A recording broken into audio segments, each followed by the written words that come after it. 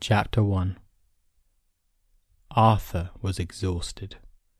He had spent the day following his brother around town as they sold the grain and eggs their father had given them that morning.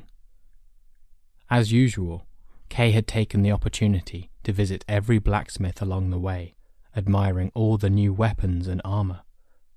Arthur wasn't interested in swords or bows, but he enjoyed Kay's excitement as the older boy tested the weight and balance of each. Arthur could almost see Kay's mind working as he imagined himself wearing this or that shining helmet, wielding one gleaming blade or another. "One day, Arthur," Kay swore, as he put back a spear even taller than he was. "One day I'll be a knight of the realm. I'll serve the king. I'll fight for Britain." As they walked home, Kay lopped the heads off of weeds growing along their path with a stick. It cut more cleanly than the battered sword that hung at his side did. That one had previously belonged to their father. "When we have a king again," Kay continued, "he'll need loyal knights to help him defeat the brigands, swish, and warlords, chop, who terrorize the land. Together, we'll bring peace." Arthur didn't like to remind Kay that Britain had been without a king for so many years now. It was doubtful that they would ever have another. As for peace, it was a thing that didn't even exist in their father's stories. Arthur and Kay's childhood had been spent listening to Sir Ector's tales of King Uther Pendragon. He told them how brave and strong he had been as a ruler. Yet King Uther's reign had hardly been what Arthur would call peaceful, and it had ended without an heir to inherit his throne. Arthur doubted anyone would be brave enough, or stupid enough, to rule now. Whilst its own people fought each other over a crown, foreign invaders had begun to advance with their sights set on Britain herself. "I promise you, brother," Kay repeated. "One day." Arthur rolled his eyes. I know. One day you'll be sitting beside the king himself." Kay cuffed him gently, but it still sent Arthur reeling into the tall grass. His brother would make a fearsome knight. "And you?" Kay laughed, pulling Arthur back onto the path. "What will you be doing? A noble knight needs a loyal squire, you know." Arthur shook his head. Whether he believed it would happen or not, Kay was born to be a knight. He had all the right qualities. He was brave and strong and true. Arthur was "A farmer," he declared. "Whilst you are sitting beside the king, I will be growing crops and tending animals, not wondering if I will survive the day." Kay grinned. "Father will be pleased to hear that. At least one of his sons will carry on his good name." He glanced at Arthur. "You're not cut out for battle anyway." Arthur ignored the sting. He knew his brother was right, but it didn't make the words hurt any less. He and Kay couldn't have been more different. Kay was bigger and more muscular. He enjoyed learning to fight and to find the weakness in a suit of armor. Arthur was skinny and took no pleasure in either. But despite their differences and Kay's constant teasing, Arthur knew that they would always be there for each other, no matter what. As they rounded the final bend before their family farm, they stopped. Up ahead, an old man holding a wooden staff stood by a rickety cart. His horse nervously pawed at the ground, whilst 3 men raided the goods he carried. Instantly, Kay's hand flew to the sword at his side, but Arthur grabbed his arm before he could pull the weapon free. Kay glared. "What are you doing?" he demanded angrily, trying to shake himself free.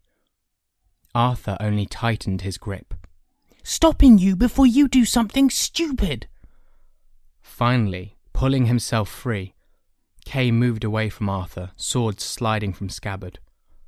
"What would you rather we do, Arthur? Hide whilst they steal from an old man?" Guilt flooded Arthur. How could he even think about running away when a poor old man was being robbed right in front of them. Swallowing hard instead, Arthur looked to Kay. "What should we do?" he whispered urgently. Thankfully, the robbers were far too preoccupied with the old man to notice two boys on the road ahead. "First of all, you need a weapon." Kay handed his sword to Arthur before pulling a dagger free from his belt. Looking down at the nicked blade in his hand, and then back to Kay, Arthur said, "But this is yours. Father gave it to you. Just follow me and remember what Father and I have taught you." Arthur nodded, but his mind had gone blank. What had they taught him? Kay grinned. "And, if all else fails, just keep swinging until you hit something. Just make sure you don't hit me." With that, Kay raced towards the cart, his dagger held high, screaming a war cry that could strike fear into the heart of even the bravest knight. Surprised, the men, boys, it turned out, stopped looting. They turned to see Kay charging towards them. Leaping from the cart, the smaller two disappeared into the trees, whilst the biggest jumped down and drew a sword. Arthur's blood ran cold as he watched his brother closing in with only a dagger. Without thinking, Arthur raised Kay's sword and charged, echoing his cry. There was fear in the boy's eyes, but it was quickly replaced with determination. He faced his attacker, blade now raised to meet Kay's. It was too late. Arthur would never make it in time.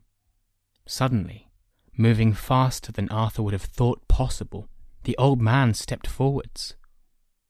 Reaching out, he tripped the boy with his staff. The boy fell face first in the dirt, rolled, and came up spluttering, desperately clawing at the ground for his blade. Kay was already kicking it out of his reach. "Think it's brave to pick on an old man, do you?" he demanded, as Arthur skidded to a stop beside him. I'm sorry," the boy cried, his eyes wide. I was just... Kay turned away, fixing his attention on the old man, who was now leaning on the cart. "Are you well, sir?" The old man nodded. "Thanks to you two brave souls," he wheezed, glancing between them. Arthur blushed, embarrassed by his share in the praise. He had done nothing to deserve it. Kay looked back down at the boy on the ground. "Get out of here!" he spat, nudging him with his foot. Nodding, the boy scrambled to his feet, eager to put as much distance between himself and Kay as possible. "He forgot his sword," Arthur pointed out. Kay's eyes lit up. "My sword now," he announced, retrieving the weapon from the ground and gazing at it lovingly. At the same time, Arthur bent down and fetched the old man's fallen staff. "Here you are," he offered. The man took it. "Thank you, dear boy." "I'm Arthur, and this is my brother, Kay." "I am Emerus," the old man replied, drawing his threadbare cloak around him as he circled his cart. "You shouldn't travel alone, Emerus," Arthur said, realizing that the old man intended to continue his journey. "It's not safe." Emerus's eyes twinkled. "Then I shall hope to meet other brave souls, like yourselves, to help me." Arthur frowned. He couldn't let the old man go when he had just been attacked. "Our farm is only a little way from here. You could spend the night with us and rest before continuing on your way tomorrow." "Arthur," Kay warned quietly, "we barely have enough food to feed ourselves. Our father won't mind." Arthur insisted, ignoring him. He gestured to the old man's horse. "It looks like your mare could do with a rest." Emerus sighed. "I'm sure she could." He patted the animal and smiled suddenly at Arthur. "As could I. You do your father proud by taking pity on an old man. And don't worry about the food," he added to Kay. I have food that I would gladly share with you and your family." "Then it's decided," Arthur declared. "You're coming home with us." The man's smile widened. "Lead the way,"